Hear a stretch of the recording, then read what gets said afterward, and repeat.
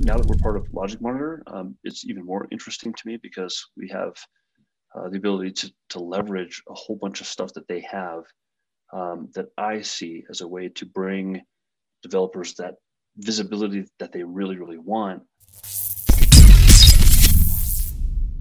Hi there. Welcome to JavaScript Jam. I am Ishan Anand, CTO at MoveWeb. And I'm Mark Mercado, VP of Engineering at MoveWeb.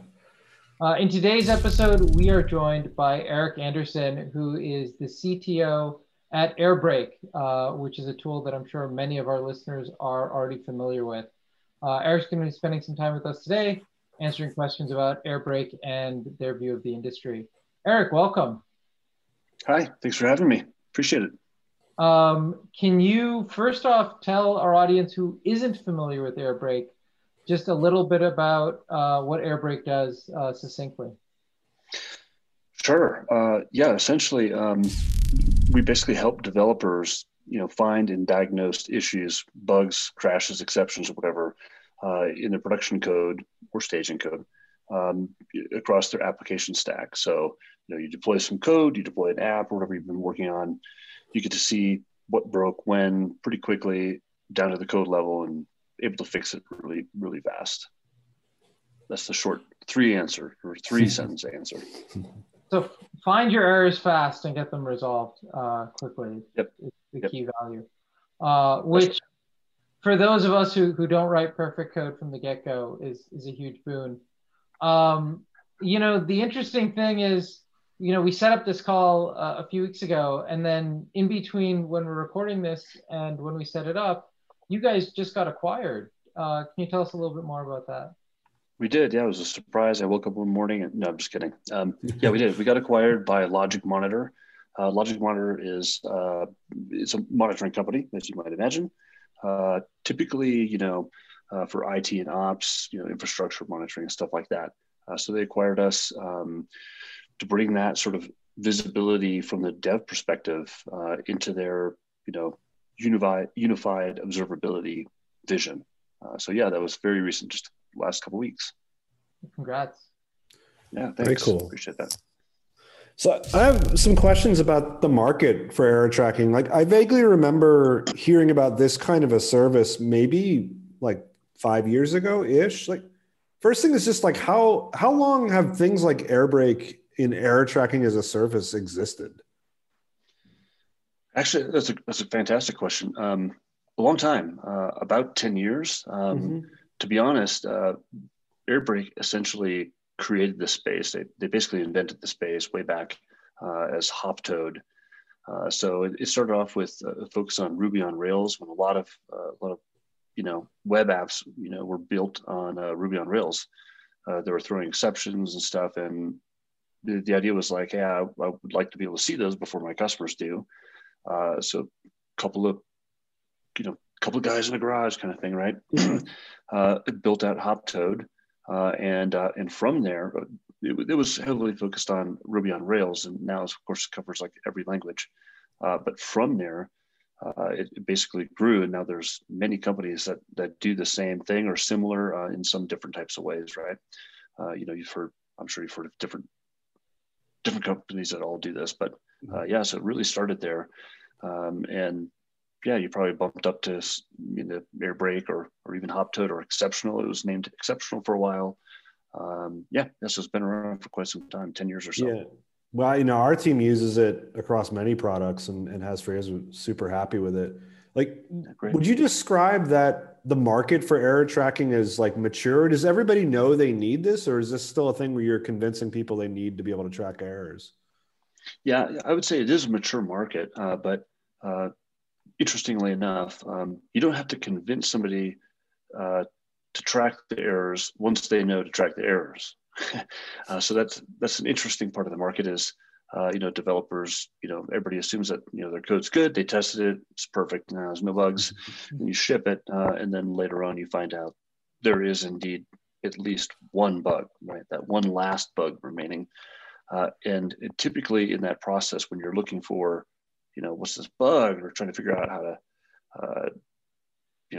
monitor it or see if there's bugs in the future, that's when you'll stumble into in Airbrake and find out that there's actually a service that can help give you visibility into that. And then from there, it's kind of a self-selling service if you want. Mm-hmm. Got it. The space for monitoring, overlaps with, ops, and it's traditionally been ops. Is this, adopted equally by ops teams and developers? What's kind of that breakdown like? Yeah, that's also a good question. So typically exception monitoring and the like Airbrake is typically adopted by the developers. They're the ones that usually want to know when there's a crash or a bug or something like that. And ops teams typically are focused on managing resources, and devs consume resources. So it is a little bit different. Ops teams don't often look for exception or error monitoring. So it's typically the developer. But as we see, as we've all seen, right?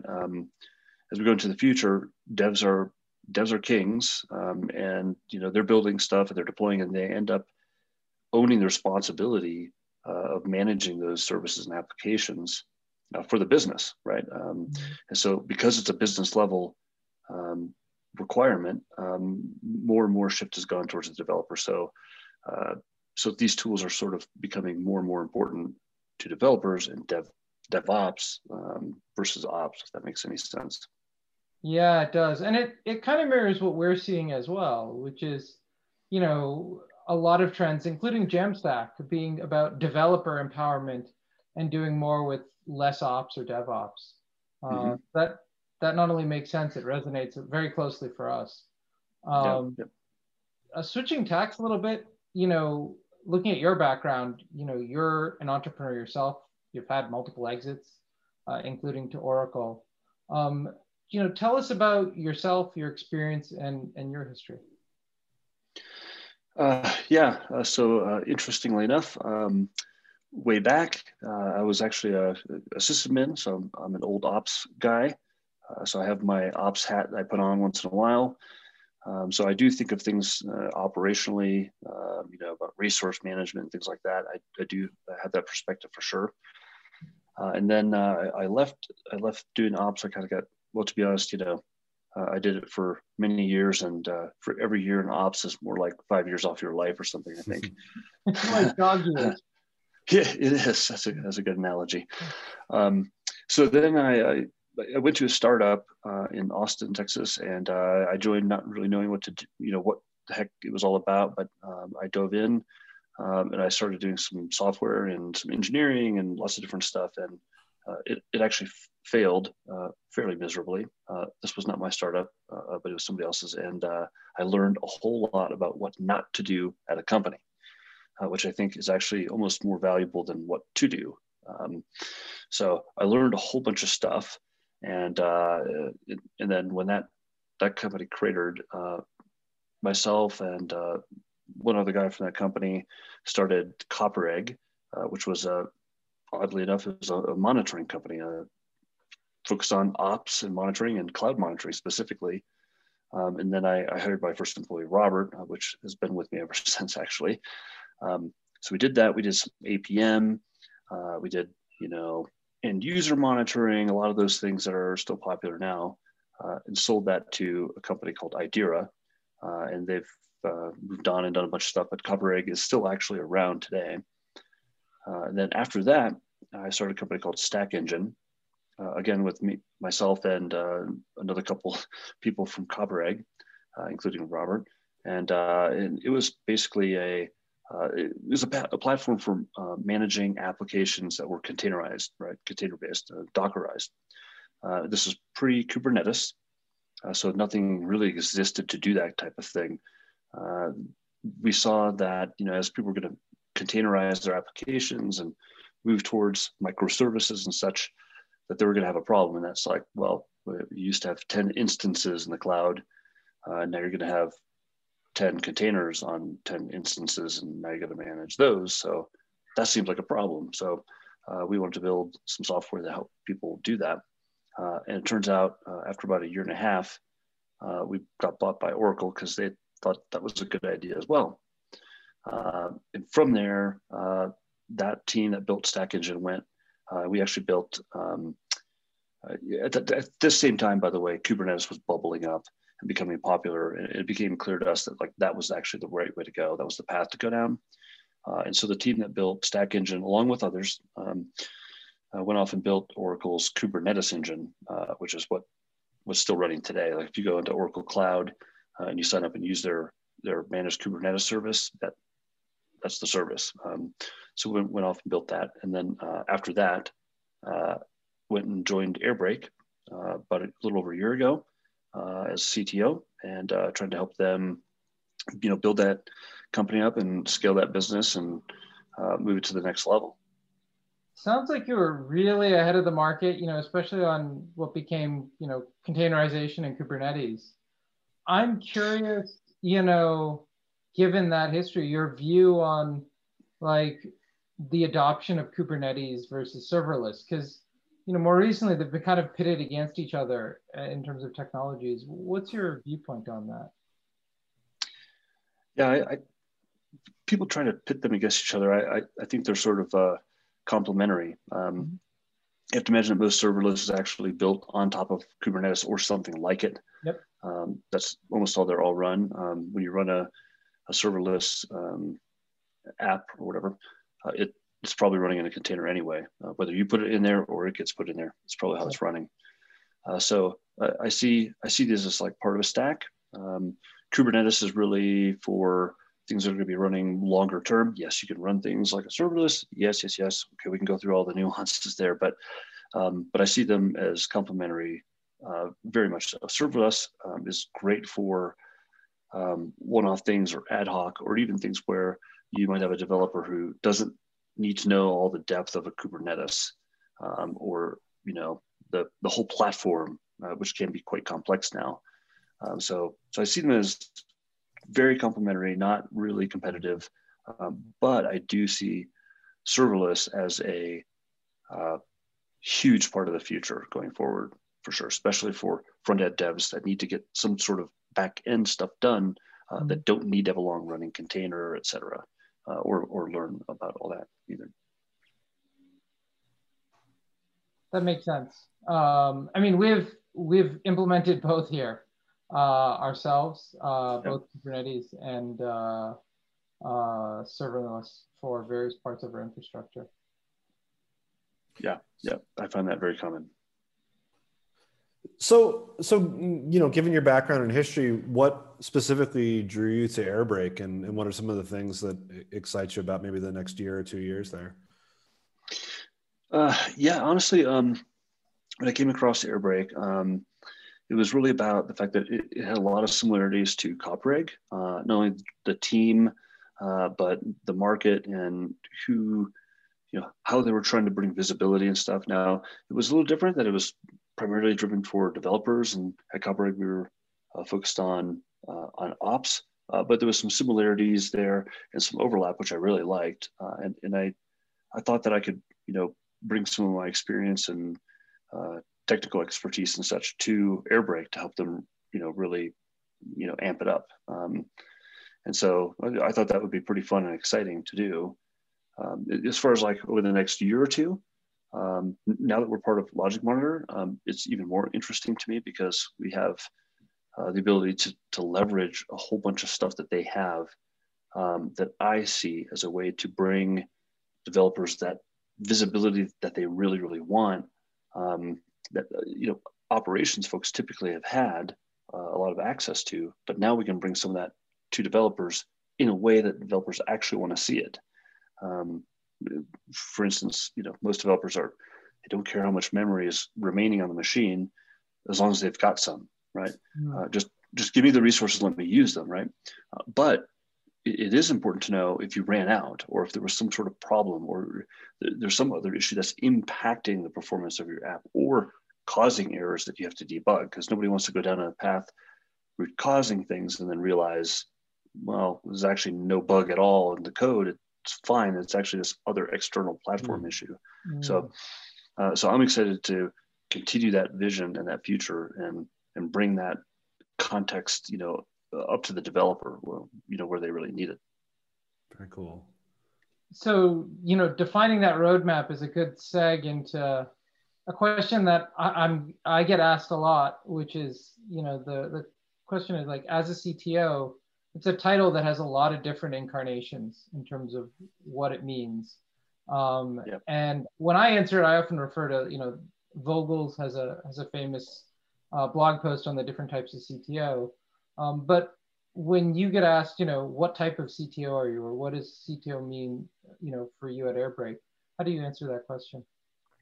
Yeah, that's a good one. That's a stumper question. But I think my answer to that is basically I'm the visionary and somewhat of a big thinker. I'm not I'm not more on the I don't know, operational side so much, even though I understand that part. My sweet spot is really thinking of the vision. I'd like to think of it as like seeing a bit into the future and around the corners, and then taking that vision and leveraging the technology that's available and will be available to help drive the business forward. So I'd say sort of a mix of those two categories from that blog, if you wish. Got it. How about you? So my answer actually to that question is twofold. I think all those duties that Vogels lays out need to still be executed on. And what makes that possible for me is that it's really the team. So in particular, Mark does a lot of the, team management he's VP of engineering. And that allows me to be more customer facing and prospect facing. And actually the product roadmap is really shared three ways between myself, Mark, and our CEO, who himself is very technical. And so my role is really, I would say, vision, bridge between multiple entities within the organization, and then prospect and customer facing. And that's only possible because there's other people filling those other roles that he outlined. That's the short answer for when I get asked it. Yeah, absolutely. Yeah, I agree. It definitely is. It is almost a team effort in a lot of ways, right? And once you find your sweet spot where you can excel at, then having a great team around you that can help with those other pieces, that's what really makes it all fit together. Absolutely. Yeah, I mean, you can't scale without a good team. And when you're managing product, Heaton Shaw is somebody I listen to a bunch, and he says, when you're a product manager, wherever the product is failing, it could actually be a part of marketing. It could be a part of sales. That's your chief product problem. So you never know where those problems are going to arise. And so you need to be able to just be a bridge across multiple areas. So having a team that you can rely on for the other parts is really, really critical. Yeah, absolutely agree. So given that this is a reasonably mature space at this point, what is it that differentiates one player in the space from another? What specifically differentiates Airbrake from its competitors? That's a question that's asked quite a bit, actually. I think the answer there is, for Airbrake specifically, it's breadth of coverage and depth in the areas that developer really cares about. What do I mean by that? Well, not only do we cover almost every language you could possibly think of, we cover it equally well, and we bring a certain depth to the root cause analysis, if you will. So if there's an issue or an error or problem, we don't just tell you about it. We actually consolidate it and aggregate it in a way that you care about, and bring you all the way down into the code level, who committed it and when, what broke, as well as who resolved all those issues, right? Like, hey, a bunch of errors just disappeared, good old Steve committed something on Saturday and deployed it, and look at that, they magically went away, and you can see the code diff that actually fixed it. So that depth across that whole range of languages is, I think, what separates Airbrake apart.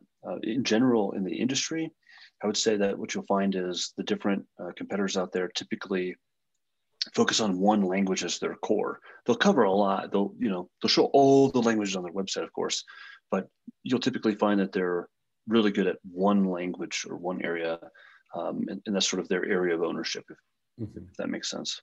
Yeah, go ahead, Mark. this challenge really resonates with me and our team because on our platform, we support a number of different frameworks, and just the breadth of technologies that we have to be conversant in on a daily basis as a small team is really, it's challenging and it's exciting. I think probably a lot of developers would like to be given the freedom to dabble in 10 or 15 things on a daily basis. But it's, you know, when you actually have to be knowledgeable and you're not just playing around, that can be also kind of stressful as well. Like, is that a difficult thing for your team to, you know, to support, you know, 10, 20, 30 different languages and have to know them? Yeah. Yeah, absolutely. It is difficult. You know, I think all teams go through this, right? They all have sort of this issue, at least at some point in their maturity level, as a team, right? Or product or service. So it's definitely difficult. You know, for us, you know, first of all, most of our integrations and stuff are fairly mature now, but we'll typically have a person on the team who's sort of strong on a language or strong in a nearby language. And then we try to have some, I'll say, folks that are maybe weaker in the language, I'll say nearby. So you have an expert and then some not so experts that are sort of orbiting or helping assist that or learning as well. You get a lot of benefit from that. You know, it alleviates some of the pressure from the senior person or the more knowledgeable person and allows the more junior to learn. We also definitely try to encourage exploring and diving deep into some of these languages that they don't know. We do things like Fix It Friday, there's stuff broken, we threw over the bus, whatever. You know, go fix these things. And a lot of times we'll, you know, encourage somebody from the team who's not familiar in that area to go ahead and pick up that work and buffer plenty of time for them to go and basically, you know, learn how to do it as they go. So yeah, it might take the senior person 2 days to go do that thing, and the junior person might take a week. That's okay. We buffer for that because that's super valuable for them later on in their, you know, you're investing in the person career. on the team. Yeah. Mm-hmm. Absolutely. Yep. How big is the team and how many languages, just to give folks a sense of scope and scale? We're about 10 people, and we have about 30 languages supported. So wow. Yeah, it can be daunting. We just recently went through a series of updates on all the different languages. We're almost done with them, and we've had certain people pick up, you know, certain languages and stuff. And we actually just went through this recently where there was one language that we had to support, and nobody had any idea. Nobody could remember, and the one person who actually wrote it originally, who was like the senior person, had left some time back. And so it was kind of like, oh, well, nobody really knows this. And one of our developers was like, well, I'll take a shot, you know, I'll give it a shot, right? I might need some help. It might take me a long time. And we're like, that's cool. Go for it, right? Learn, get help. If it takes you time, that's okay. We understand that. Now you're learning about it, right? It builds the person. And, you know, I'm a strong believer of you know, cross-pollinating stuff. I think just builds better developers for sure, and better people. Yeah, I think that's definitely something that anybody who's been on a team for a while can resonate with, where the in-house subject matter expert, you know, may no longer be there for some key component, and then they're gone. And now what else can you do? Somebody has to just pick up the reins and try and figure it out. Do you prioritize by language popularity or usage within platform? How do you sort that kind of prioritization out? Yeah, we do. We typically, I guess we do the obvious thing, right? We typically pick up the things that are the most used, most consumed, and most dependent on frameworks and languages. So for us, it's, you know, Ruby, you know, Ruby and Rails, Go, Python, .NET, Node, you know, JavaScript, things like that. Those are the primary languages right now. So we'll pick those up first, and that's actually where a lot of our core expertise lies anyway. So we can typically go through those pretty quickly, but yeah, we definitely prioritize those first. So as a developer, I'm sitting here and I'm thinking, like, if I had to build this thing, what would be my concerns to build like an error tracking, you know, utility as a service? And one of them would definitely be like cost. I imagine if you've ever just watched a browser console on the average site, the amount of errors just scrolling down that are all getting reported to a service like this must be massive. You guys must get a massive amount of data coming to you every day. We do. Keep the cost low and just not, get eaten up by your providers that are providing the storage and the bandwidth for this stuff. Yeah, we do have a lot of data ingest. It's a primary driver of our costs. We put a lot of time and effort into thinking through the architecture and the design by using queues and segmenting things, and thinking about blast radius, like when this thing goes down, what does that look like, et cetera. In the end, it's all about trying to optimize each step in the way that you think applies broadly, and then ignoring the edge cases, if that makes sense. We have some customers that are, fairly large. Ones you know. I can tell you, Ring is a customer of ours, and they're fairly large. You've probably heard of them, the doorbell company. Yeah. And they tend to throw a lot of errors, especially like on Halloween, as you might imagine. And so, there are times when you can't optimize for the edge case, but you optimize for the common case, right? So we do a lot of batching, a lot of aggregation, and we try to do it at the right step throughout the architectural design, so we're not duplicating effort, et cetera. But yes, absolutely, it's a concern for sure all the time. Yeah, and do you feel like you've put a lot of work into optimizing for costs? Like that tends to happen, the more well-established a product gets. Yeah. Where are you in that kind of cycle? Yeah, we're definitely in the mature end of that cycle. You're dead on that.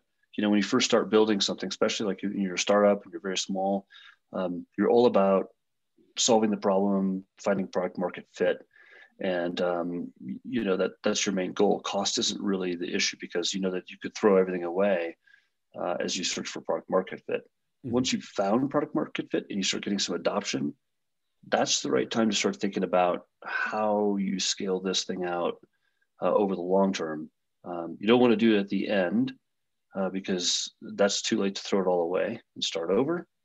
But a lot of people do wait till the very end. But yeah, we're well on our way into that maturity path for sure. There are definitely new technologies that I would love to take advantage of to reduce costs, make things a little bit snappier and scalable. But yeah, we're definitely into the maturity curve there. Mm-hmm. Well, we're almost at time. I just want to close by asking you, what can users of Airbrake look forward to in the future that you can talk about, that you're looking forward to and excited about? I touched on it a little bit, but I would say look forward to seeing more context around the exceptions and errors and things that you see normally, more context around that as far as how those might be happening from the other parts of your platform, as well as other services that might be impacting your service.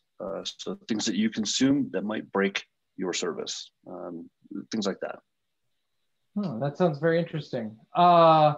And if people want to check out Airbrake, obviously they go to airbrake.io. If people want to, learn more about you or follow you, are you active on social media? Do you have a blog? What's the best way to follow your activity? That's a good question. I'm not super active on social media. I use Twitter, so you can find me there. I'm at Destari, Destari. You can find me there. Okay, great. Well, Eric, thank you again for joining us on JavaScript Jam. All right, thanks. Appreciate the time. That was great.